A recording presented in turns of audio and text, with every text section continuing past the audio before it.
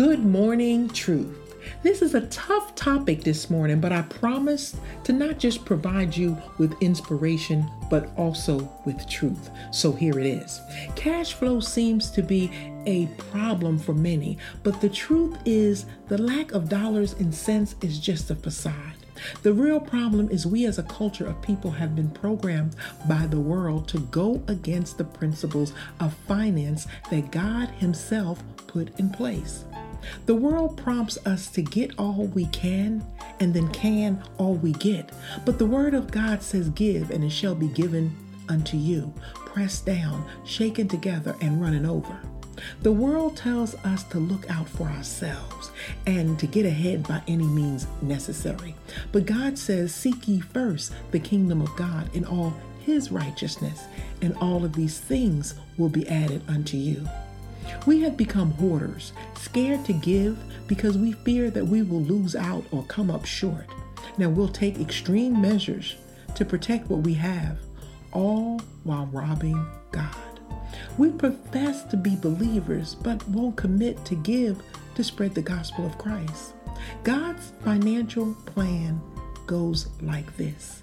He gives us the means, influence, power, and ability to earn an income. In exchange, He asks that we contribute 10% of our earnings to the spreading of His word, and He then provides a return on that investment. When we fail to do that, God says, you have robbed me in tithes and in offerings, and because of that, you are cursed with a curse. The problem is not cash flow, but our flow of faith. We trust God with everything but our money, but we have the audacity to pray to Him for more. Again, this is a tough topic for most ministers because of the mindset of the people, but truth is truth. Satan wants us to be disgruntled with giving.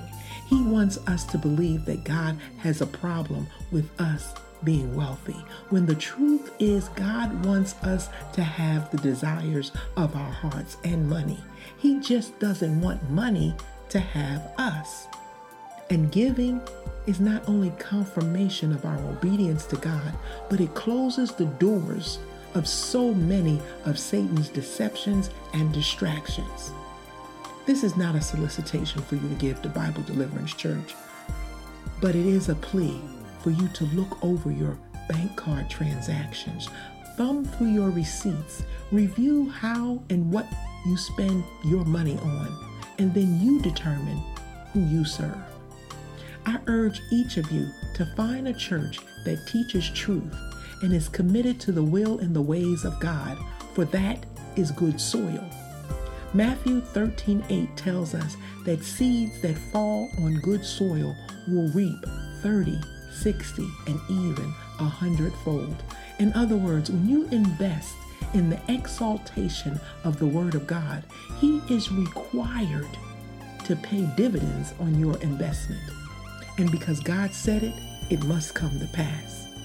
God's financial plan is the only financial plan that guarantees a return. The question is, do you trust Him? Remember, when you start your day with truth, blessings throughout the remainder of the day is inevitable. Our theme music is composed by Darren J. Ross and can be purchased at iTunes.